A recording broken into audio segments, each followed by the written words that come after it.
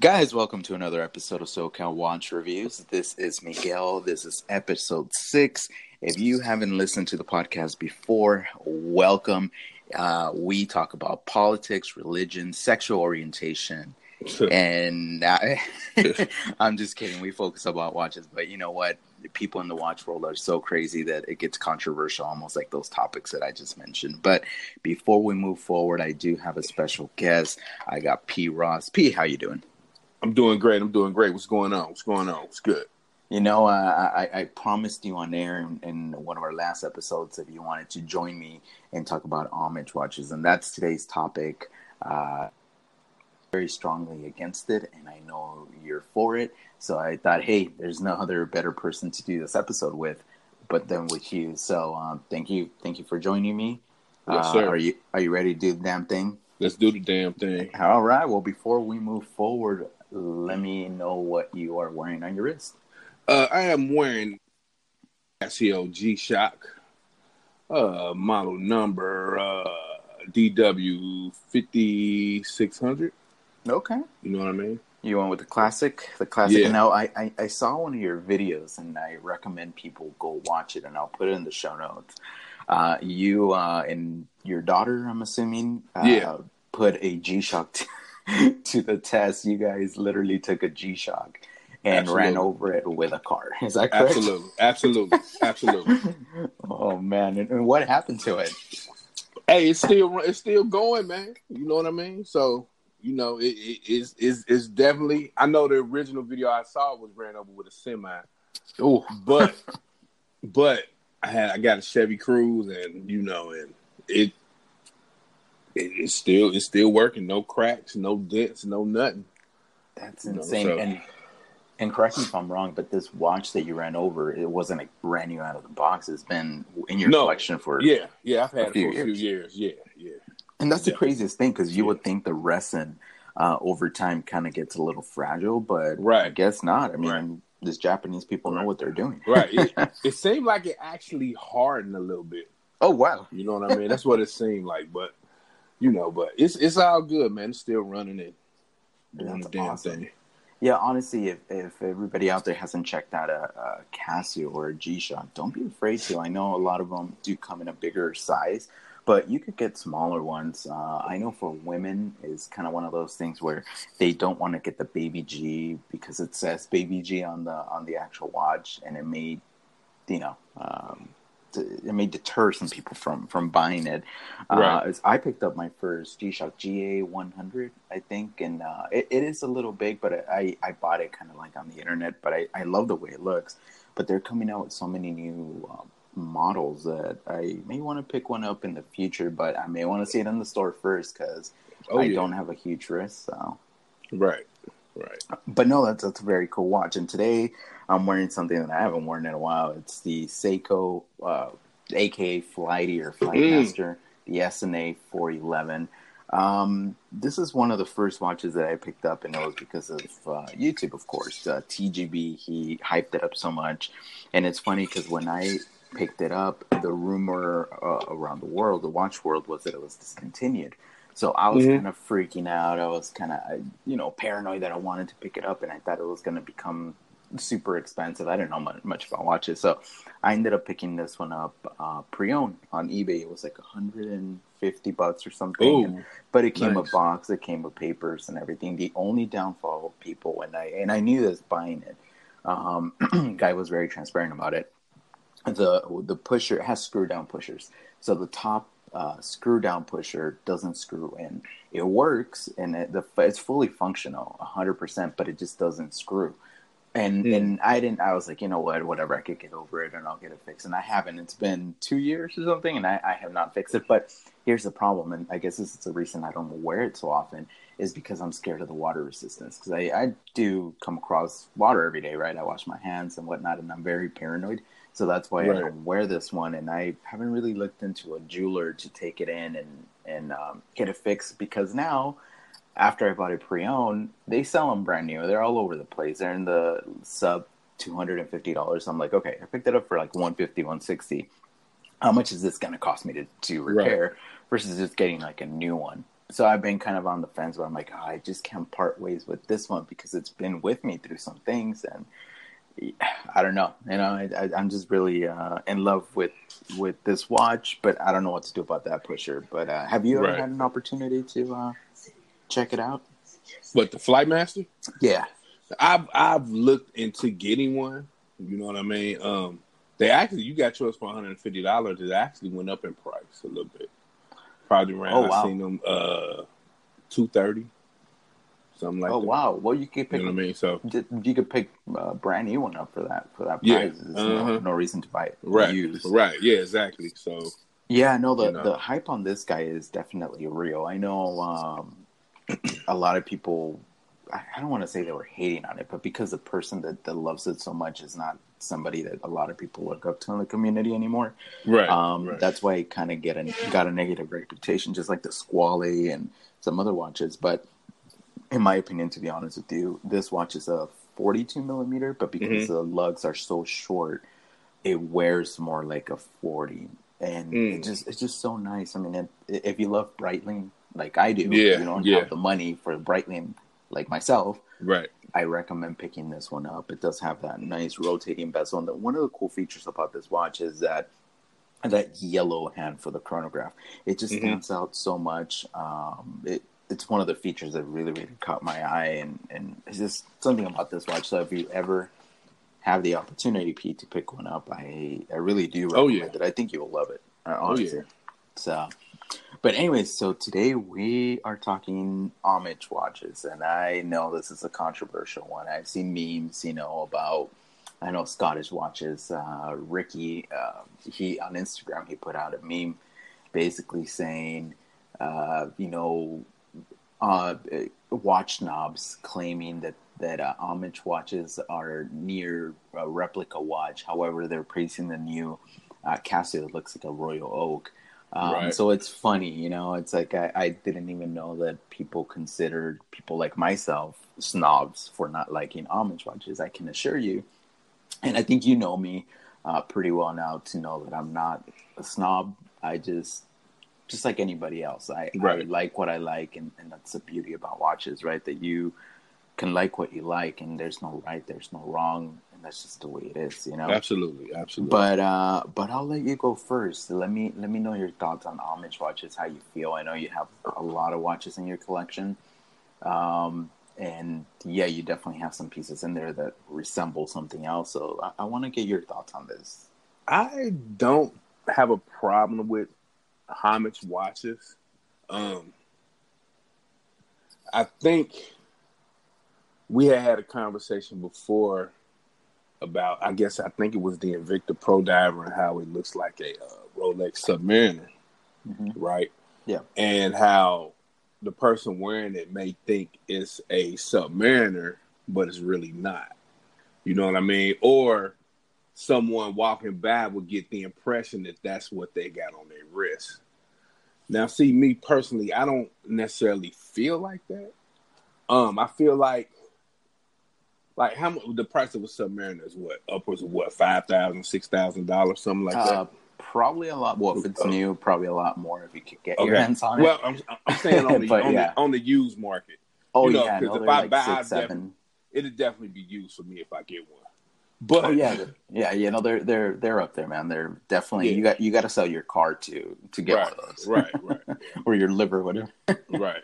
So for me, it's more of a thing like, okay, I can wear an Invicta Pro Diver, or what would be another good Submariner homage? Well, I know Parnens, Jenault, Steinhardt. I mean, all these guys have something like that. Less inexpensive, and you still kind of get the feel of what you like and what you see in the Submariner. Not that you're getting a Submariner, but you like the look, you like the aesthetic of it. You know what I mean? So I don't necessarily have a problem with homage watches. And this brings me to the fake watches, like the replica watches. You know what I mean? I mean, I would wear homage before I would wear a Rolex fake. So what?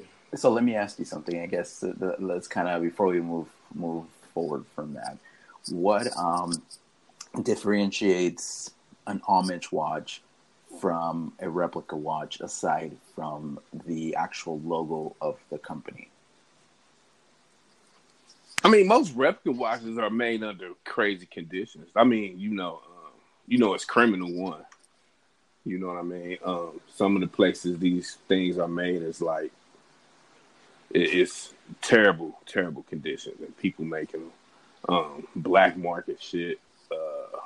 You're talking replica watches, right? Replica. Oh, okay. Yeah.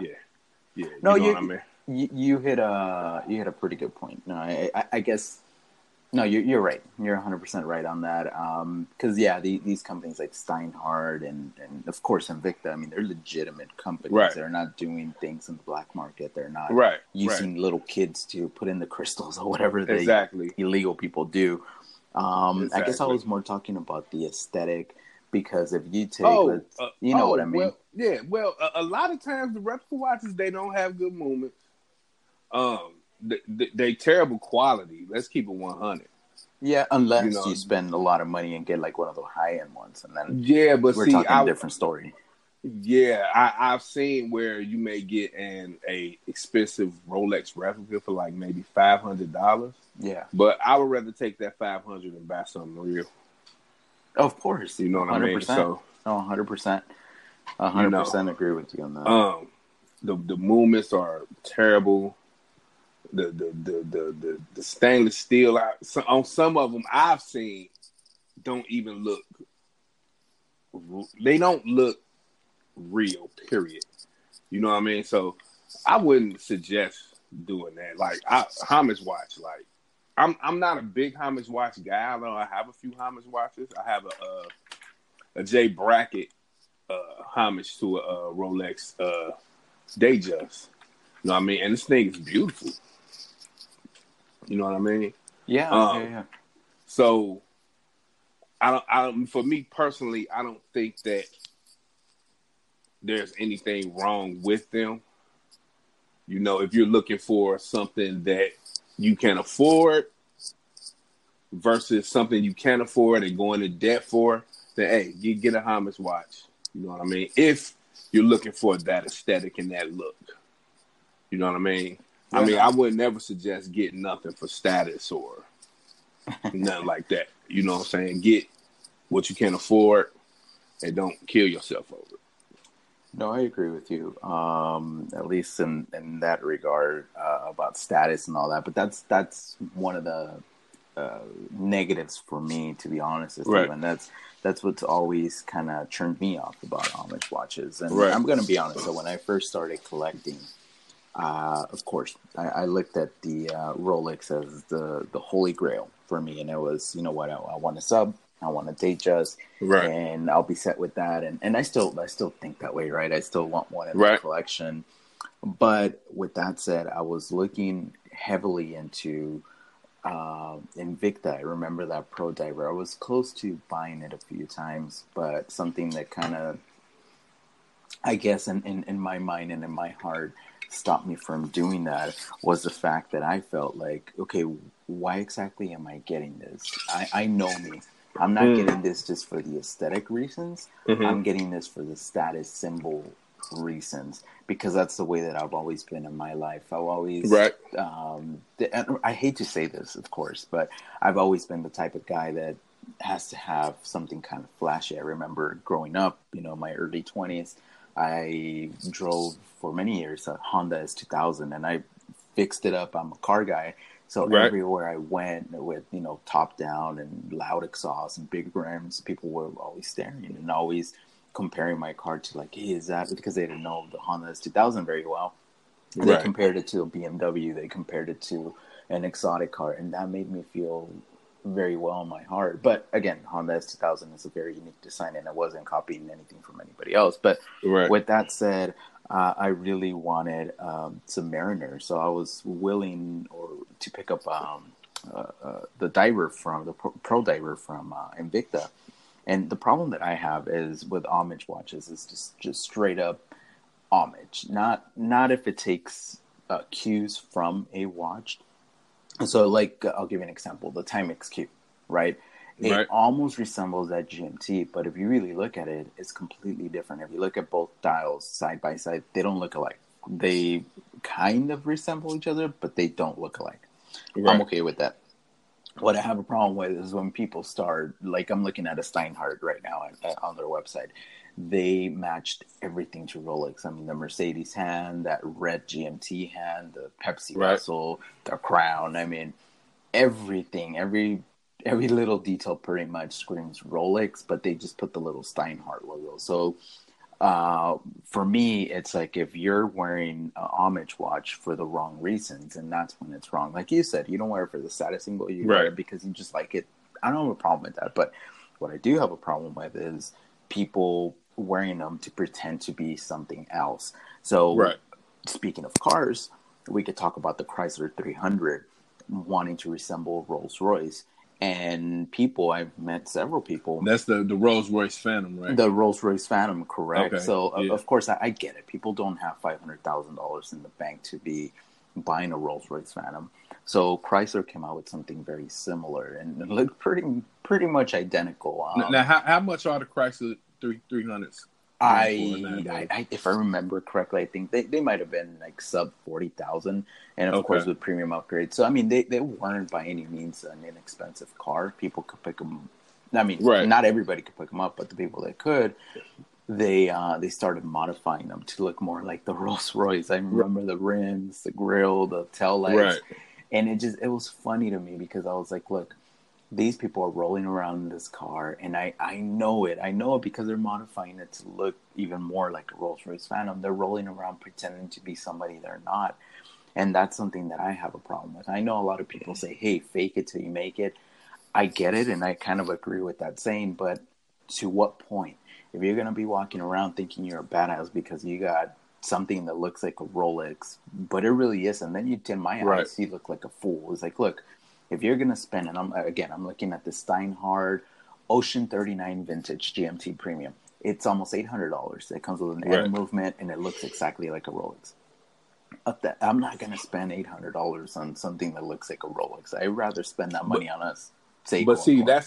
that's another problem that I have with some homage watches is the price. You know what I mean? Now, me personally, I know people love Steinhardt, whatever, but there's no way that if they make a homage watch comparable to a Rolex, that it should be $800. I totally disagree with that. That's probably my only gripe about the whole homage watch thing.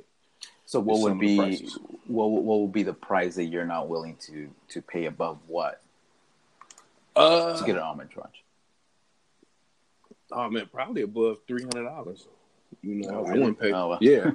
Yeah, like it's no, I wouldn't do that. You know what I'm saying? Like I give you an example.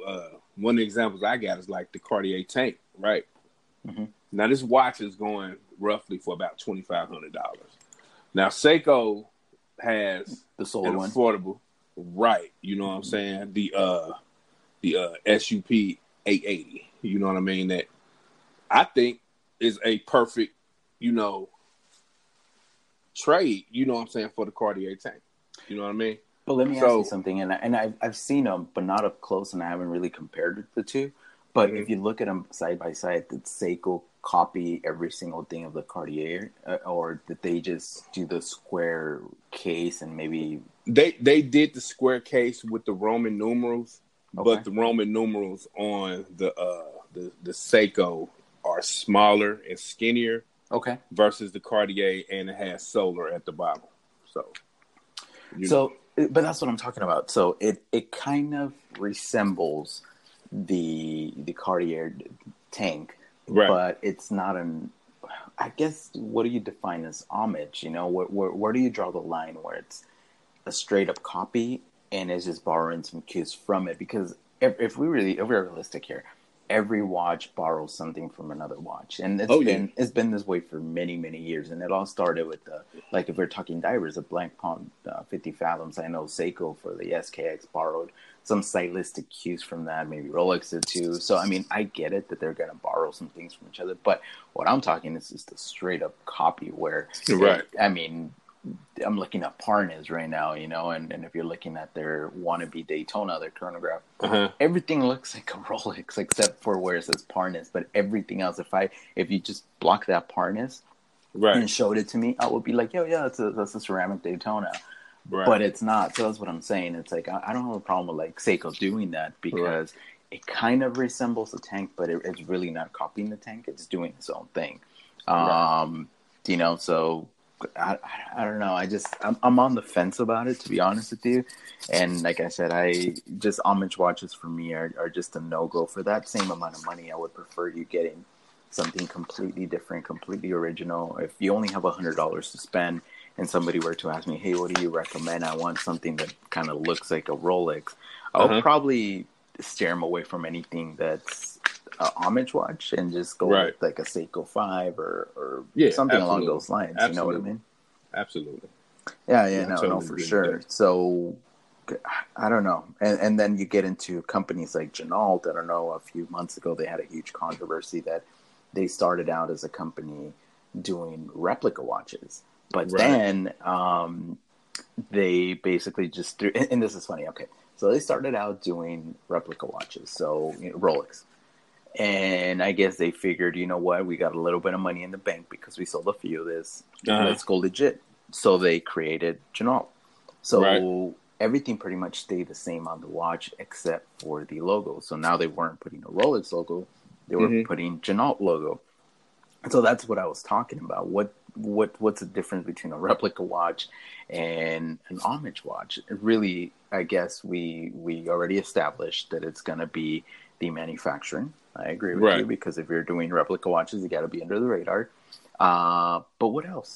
I mean, I mean, there has to be some distinct difference. You know what I mean? Like, I'm looking at the Ginault now. That looks really funny, like a sub. You know what I'm saying? Like, on point. You know what I mean? Like, I don't even see the difference. That's the whole point, though. You know what I mean? That's the whole point, and that's what they're going for. They're basically just a straight up copy of something else. And Ginault, actually, they make pretty good quality watches, and that's what a lot of people were kind of, I guess, upset with. That they were like, Ginault actually makes pretty quality watches. They're not inexpensive by any means. Like this Ocean Rover that they're selling, if you look at the price, it's $1,300. So, but the quality is there, and that's what a lot of people say about this company, that they should focus more on original designs because they got the manufacturing down. Now, of course, I think they shot themselves in the foot because of what they did, but you know, whatever. So anyways, that's something that I wanted to talk about, homage watches, and just kind of your take on it, my take on it. And I guess my takeaway from this whole thing is it's almost like a placebo effect. And I'll dive in and kind of tell you what I'm talking about. So the placebo effect, as you know, you go into medical studies or whatever, and they give people something that's a placebo, something that's not real, and they give other people the real thing. And a lot of times, it's funny, some people that take the placebo say that they feel better or say that they felt this. I really think it comes down to their mind. The mind is so powerful. So with that said, if you're going to be wearing an homage watch and it's going to be your placebo, it's gonna make you feel more empowered. It's going to help you kill that interview. It's going to help you go into a room and feel like you're the man or you're the woman. Then go for it. I'm not here, and P's not here to tell you what to buy, what to wear. That's not what we're here for. We're just giving our opinion. So at the end of the day, buy what you love. And if that's a homage watch for you, then do it. Go for it if you love it. You know, I'm just giving my opinions. But yeah, that's my thing is, don't fool yourself into believing that You got a Rolex Submariner on, you wearing an Invicta Pro Diver. Don't fool yourself. You know what I'm saying? Two completely, totally different things. You know what I mean? But Yeah. you know, just be real with yourself. Like if you like the look of something, then do it. You know what I'm saying? That's my whole point. Yeah, no, and that's the beauty of watch collecting in this watch world is number one, you got to be open minded, of course, but we could sit here and talk about, and I started this podcast with a joke, right? That we cover politics and whatever, sexual orientation, religion. And the reason I brought that up is because a lot of people out there, and I see it on the internet, a lot of people out there just take this hobby so serious, and they start getting angry at each other and calling each other names, and, oh, you like Invicta, you know, you this and that, or you like Seiko, or you like whatever. Right. I mean, everybody just becomes a fanboy or fangirl of a particular brand, and that's just how it is in anything else, right? It could be shoes, it could be clothes, it could be cars. I get it, you know, but in my opinion, it's like, look, to anybody listening, P and I have very different views on homage watches. He likes them, I don't, but at the end of the day, we could sit down and be friends and whatever. It just really doesn't matter, because at the end of the day, it's your money. It's what you like to invest your stuff or your money in. And look, also for anybody listening, if somebody doesn't own a Swiss watch or somebody doesn't own a luxury watch, that doesn't mean that they're less of a collector than you are. Oh. That just means they're in a different socioeconomic place than you are, and you were fortunate to afford a Patek Philippe, Audemars Piguet, whatever. Right. We're not hating on you. We love them. Wish we had the money to buy some. And hopefully one day we will. But meanwhile, we fill our collection with more affordable pieces that speak to us. So that's why I really wanted to cover this topic. Not so much because I want to be a snob or a hater or whatever. I'm not. I just want to cover every topic that hey, don't choke there, man. Come on. It's not that funny.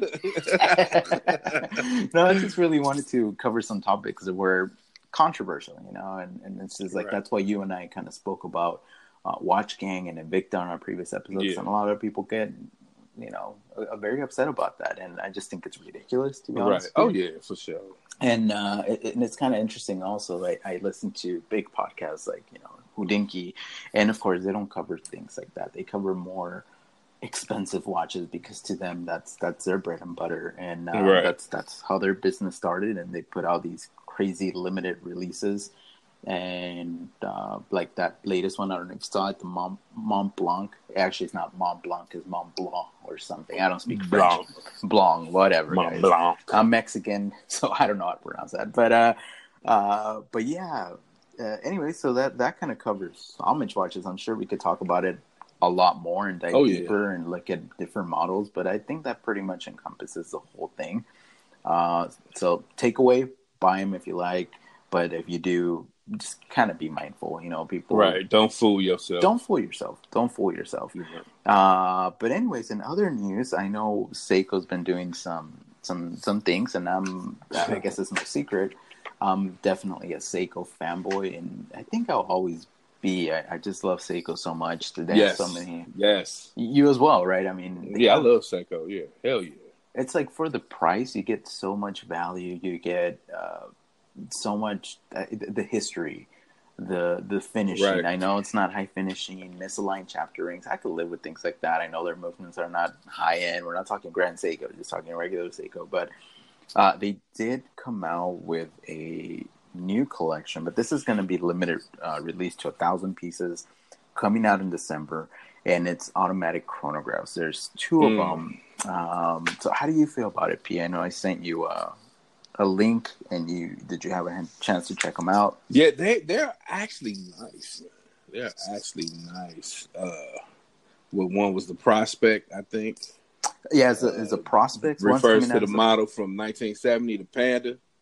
Correct. Yeah. So let's talk about that one first. That specific model. So for people that don't know, Seiko actually played a significant part in pioneering the world's first automatic chronograph, and this is half a century ago. Right. So this was really, really cool for Seiko. Again, people just sleep on this brand. They talk about it, but they really need to know what this brand has done. I mean, for God's sake, they're the ones that almost killed the Swiss with the quartz movement. I mean, oh yeah, Seiko's powerful. Don't fool yourself, guys. Oh yeah, Seiko's definitely out there. And people know that. That's why they hate on them sometimes. People know that. They know. Well, what I'm really happy to see is Grand Seiko. I mean, nowadays, and well, all the collectors know Grand Seiko is a great watch. There's just no denying that. You see videos, you see articles. Who Dinky loves Grand Seiko. I mean, a few years back, I know people knew Grand Seiko, but not to the level of where they are now because they're just making such a push to be the next Rolex. Now, it's going to take years and years and years and years for that to happen, especially the public, just the non-watch people to even know who Grand Seiko is or have them in the same level as Rolex. It's going to be challenging, but I think Grand Seiko is doing the right thing, the right move. Now, speaking of a little brother, Seiko, I think they're trying to get up there as well, and that's why they're coming out with all these new models. They're pricing themselves a lot more expensive. I'll tell you how I feel about that. The pricing and then pricing. I was just about to ask you about that. Yeah, well, let's cover these watches. So the Prospect. So this guy, it's the one they refer to as a Panda. And so it was a model from 1970. Now, it's not a straight copy of that model, but it's very similar to it. So this is the reference number SRQ029, but it's coming in at $4,066. Exactly. And it's a Seiko. So it's like I would expect that kind of pricing from Grand Seiko, but not a Seiko. Now, the other one looks very not similar. It's a little different. It does come on a leather strap. And that is the SRQ031, and that one comes in at $3,737, and that's from a chronograph based on something that got released even before the 70s. It was 1964. But again, these are only limited to 1,000 pieces, and they are going to be available in December, so they're not even out yet. And they do feature that the movement that was introduced in 2014, the 8R48, and it does feature 45-hour power reserve, has a column wheel and a vertical clutch, and of course those features people love due to the cost and complexity, and it's very smooth when the chronograph is going. But in my opinion, I think it's too expensive. They did introduce the Soratsu case polishing on this one, which I know it's kind of more of a Grand Seiko thing, but they did it on this one. And they're a little bigger. I mean, 40 for the SR. 41? For the SRQ029, which is the all stainless steel, is 41 millimeters. And then for the other one is 42 millimeters. And of course, they come with 100-meter water resistance. But I don't know, man. I mean, I guess the question is $4,000 a little bit too steep? It is. It is. Yes, definitely. But I'm gonna tell you this: they will sell out. 100%. They will sell out. 100%. 1,000 pieces a model, they will definitely sell out. Yeah, but well, here's something. So me wearing the Seiko Flightmaster, of course, this is just a regular quartz movement. I will love if this watch came in a automatic movement or manual, automatic, whatever. Yeah. I would take it, but not for this amount of money. So my opinion on it is maybe this is just kind of a trophy piece. Maybe this is just commemorating them doing what they did back in the 60s and the 70s and just saying, hey, this is us kind of, I don't know, introducing this as a for the collectors, because I know there's a lot of collectors out there that definitely collect the vintage automatic Seikos, and they haven't done them in a long time, so maybe this is it. But I would like to see Seiko introduce this on automatic chronograph in their regular lineup. Not for these prices, though. I mean, they definitely should stay. Well, the thing is that at 1,000 pieces, these watches will double in price. No, these specific ones will double. They'll double in price. of course, these specific ones are definitely going to double in price, but I would really like to see Seiko bring maybe not these specific models, but an Mm-hmm. automatic chronograph to the market, Mm-hmm. at a more Right. affordable price and not at 1,000 pieces. I would say I know they're bringing the Alpinist back, and it's going to be priced in the Right. $700 Yeah. range. So I would say if these are worth, let's say, $1,200, it's kind of in line where like your entry level like Oris is, and Oris you can't get a automatic chronograph for that price. Right. It will be more just like a diver, the diver 65 or something. But if Seiko could price themselves around there, I think they'll get a lot of kudos from the community, because right now the only watch that you can get, a chronograph for that price. Well, what is it, P? Is that Chinese movement, right? The Seagull, Yeah. Yeah. the Seagull Mm-hmm. 1965 or Right. something. Yeah. And that's a really cool watch, by the way. I've never had the opportunity to hold one in the metal, but I've seen a lot of videos. And Right. it's a really, really interesting movement. I know it's based on that Venus movement. They bought the equipment from the Swiss, and they had to make it for the military. So it's super cool history. I know a lot of people get the chirp from that particular watch because it says, well, has a Chinese characters, and people obviously unfortunately associate China with low quality. Now, you Right. and I know that's not 100% true, No. because, yeah, just with any country, you could have some cheap manufacturing that doesn't represent the whole entire country. Oh So yeah. that's ridiculous. Oh yeah. But Absolutely. but anyways, that's my thoughts on that chronograph. I love Seiko, and I really do like those models. The only gripe I have with it, well, aside from the price, is maybe that date window. It feels strange. It's at the Between the 4 and the 5. yeah, and not only Yeah. that, but it's a little circle, and it's kind of hidden in between there. So I don't know how I feel about that. It's like Right. I think they should have just either A, done a better job, or B, just kind of Took it completely off. took it off. Yeah. Yeah, Yeah. I think they 100%. could have left that out.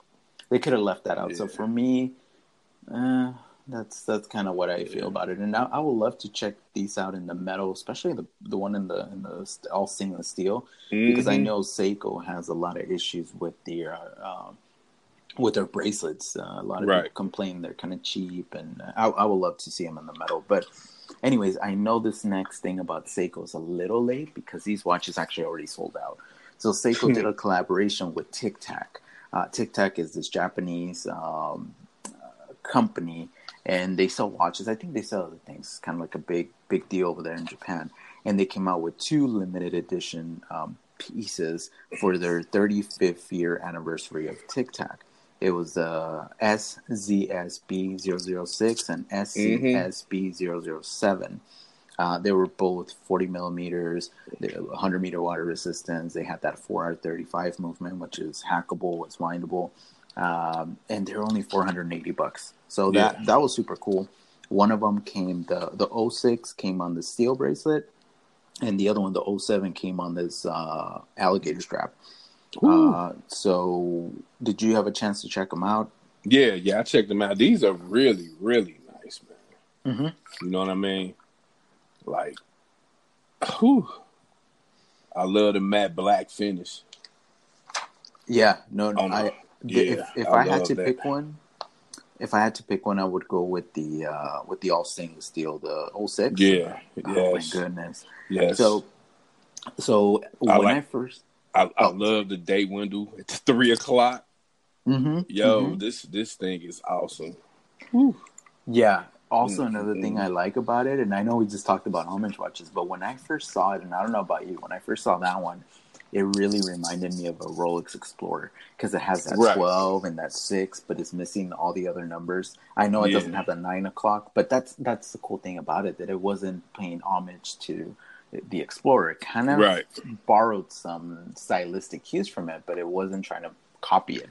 And then Right. also you see that the cathedral hand, which is very prominent in the Alpinist. It's a very Seiko thing, and I really, really like it. So I just wanted to kind of talk about it, because when I first saw it, I was like, oh man, if I had the money and if I Yeah. had the connection, most importantly, because you cannot get these in the U.S. Even Right. your IP, if you try to buy it from the U.S., if your IP was from the U.S., you couldn't buy it. So yeah, if anybody wants to check them out, definitely just type in Seiko limited release with Tic Tac, and yes, Tic Tac like the candy. And yeah, I mean, I'm looking at this guy's date window's beautiful. Now it has small crown guards, but it's not very very extended, so it makes it look more like a vintage watch, almost, a little bit. But that all stainless steel definitely looks like a field watch, and I love that it. is nice. I don't so much like the other one just because of that brown dial. And actually, if you go to YouTube, there's no reviews on him, but there is a guy there, and I forget his name, and I'm sorry, but he does have a video out. Was that the video you sent me last night? I did send you. I just watched it this morning. I just watched it. Yeah, they're retailers. They're in Japan, and they sell watches. So you could go to their website, JTM Watches or something like that. Yeah. I'm sorry, and then. They were selling these, but he actually made a video having these in the metal and kind of shooting them. And a little bit of bad lighting, and he doesn't really turn them around because I think they have a display case back showing that forearm movement. But yeah, no, beautiful watches. They, unfortunately, like I said, they sold out. I don't know how many pieces they put out. I just know it was kind of like a limited run. And yeah, they definitely sold out. I know some people didn't. I saw the criticism on the Fotina. People don't like it for whatever reason. I think it's pretty cool. I think if in the pictures, if you look at it, it looks very yellow. But when you look at the video, you could tell that it was just done right. It's not how it is in the images. So I think, kudos to Seiko. I really do like those. Then lastly, let's just cover this real quick. I know a lot of people have covered this, but it's a limited edition Omega Seamaster diver for the James Bond movie. Oh my God! For the 50th anniversary of Her Majesty's Secret Service. Lord have mercy. Lord have mercy. First, let me say that the James Bond franchise is one of my favorite franchises of movies. Anyway, this thing is beautiful. Look, I'm looking at it, and I'm looking at the dial, but then I'm looking at the case, and on the side, where is it at? Because I printed this out. That little gold plate with the gold plate with the 007. Oh my God, yo, this Omega to me sometimes has a problem with the way they do their limited editions and special editions. Like over time, they may repeat them sometimes. You know what I mean? Yeah. This is one that I hope that they don't. You know what I mean? Because this watch is celebrating the 50th anniversary of a great film. Oh my God, this is the gun barrel dial. And the secret number 50. Yeah, the 50 mark. Loom. Yeah, that's super cool. And then also another cool little thing. So it has a date window at the 6 o'clock. Yeah. When it gets to the number 7, the font of the number 7 is actually the same one as in the movie, the 007. Right. So I thought that was super, super cool. Also, it does have at the 12 o'clock is what they call the stylized representation of the coat of arms of the Bond family as seen in the film. So that's super cool. It's so much going on with this watch, man. So much. Yeah, no, absolutely. And I know a lot of people have issues with Omega because they release limited editions every 5 minutes, but it's mainly for the Speedmaster line. Right. Not for this one. So I think this is a really cool looking watch. I know they borrowed some things from other limited edition Bond watches, but this specific one, it kind of stands on its own. And I know this limited release was how many? 7,000 and 7,007. Yeah, 7,007 pieces. And from what I understand, they already sold out. And they weren't cheap. They were $6,500, so they already sold out.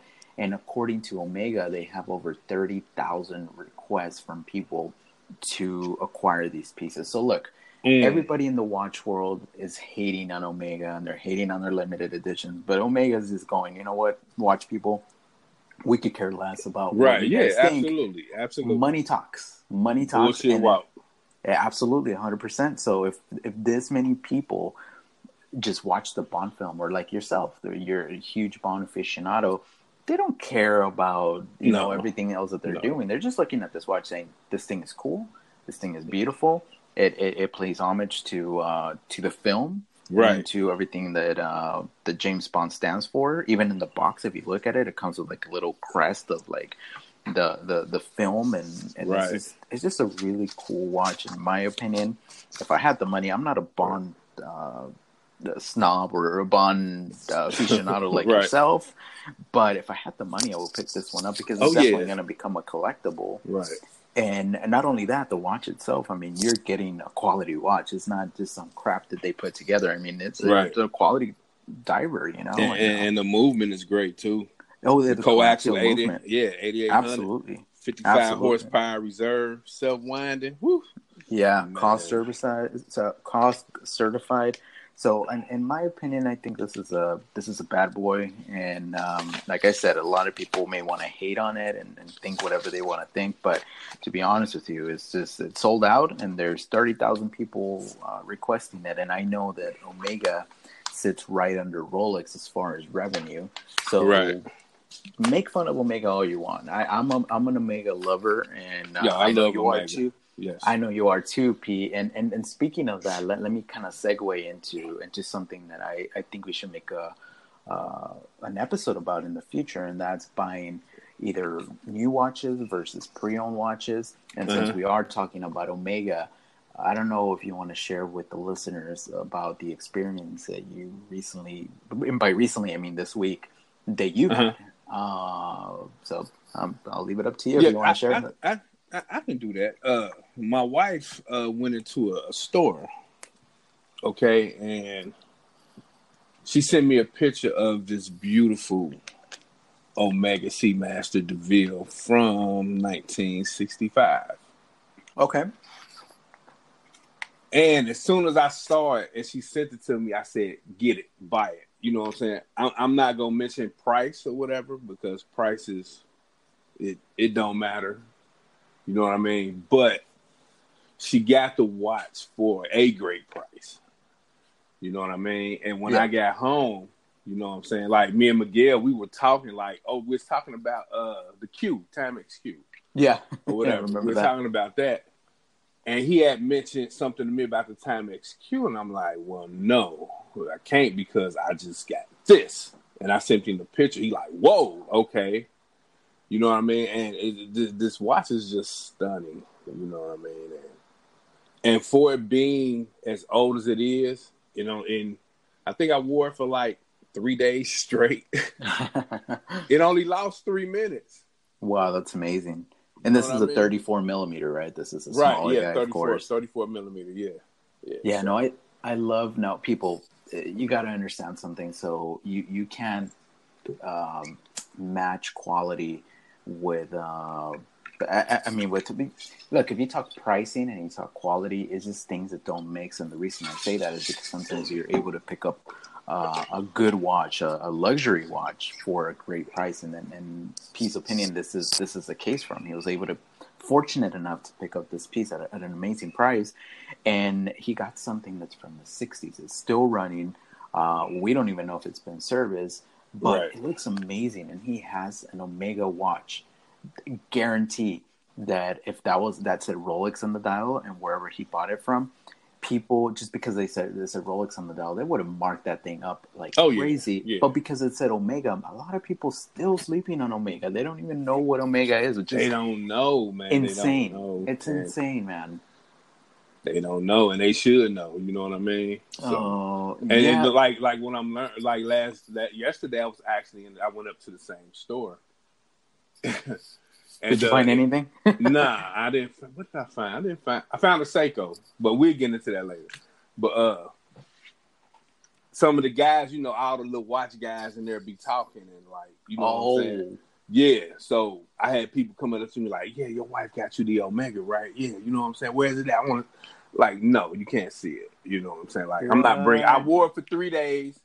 You know what I'm saying? And I'm putting it up now. Okay, you know what I mean? Maybe I'll bring it out next week sometime and come up here and let you know. Oh, look at this guy! You're teasing him. Yeah, you know what I mean. So, but yeah, man, it's definitely, and I'm realizing that watches like that built from those times and those years were built to last. Yeah, no, You know absolutely. what I'm saying? They were built to freaking last. You know, Yeah, I got like 3 different straps for it. Oh, that's awesome. You know what I'm saying? And, you know, so yeah, I'm loving it. Yeah, no, I agree with you. Those watches were definitely built to last, and they're beautiful. I know, of course, getting a vintage watch is, Right. you know, you got to get it serviced, you got to get it watertight.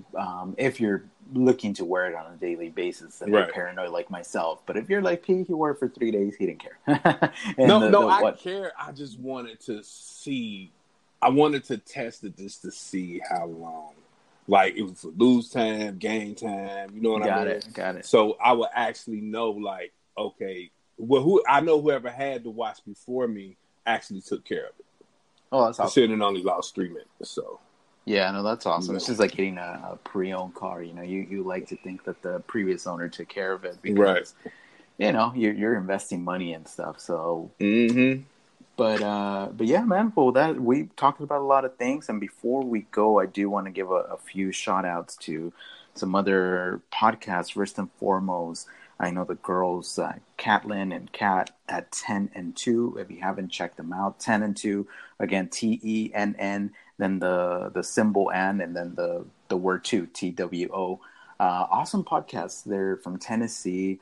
They're girls. You don't hear a lot of people, not a lot of girls in the watch space. So to hear them is very refreshing. I like listening to their female perspective on a lot of things because all we keep hearing is male perspectives, left and right on YouTube. I mean, just everywhere. So to have them in this space is very refreshing. And they answered one of my questions in their latest episode, and they gave me a shout out. So yeah, you girls rock. Keep doing what you're doing. Also, 40 and 20, Everett and Andrew, awesome podcast. And then lastly, of course, the knuckleheads over at Scottish Watches, the Ricks, awesome guys. Love their channel. If anybody listening gets a chance to listen to these 3 podcasts, I recommend them. Super fun and very consecutive. They actually do stick to their schedule and put out a lot of content. So yeah, that's a little quick shout out. Now, P, you want to tell the good people where they could find you? Yeah, you can find me on YouTube at Ross Wristwatch Love, Instagram Ross Wristwatch Love, and I actually just started a Facebook page, Ross Wristwatch Love. Ain't nothing on it right now, but you have to go like it. You know, when I get time to do that, I will. So just come check me out, and thank you, Miguel, for having me again. I appreciate you, brother.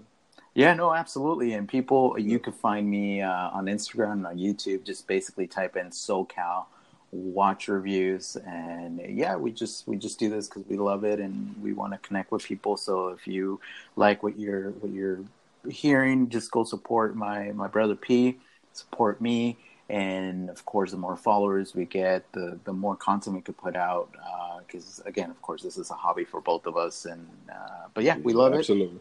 And all right, P, well, thank you so much for joining me, and to everybody listening out there, thank you so much, and remember, stay humble. Peace.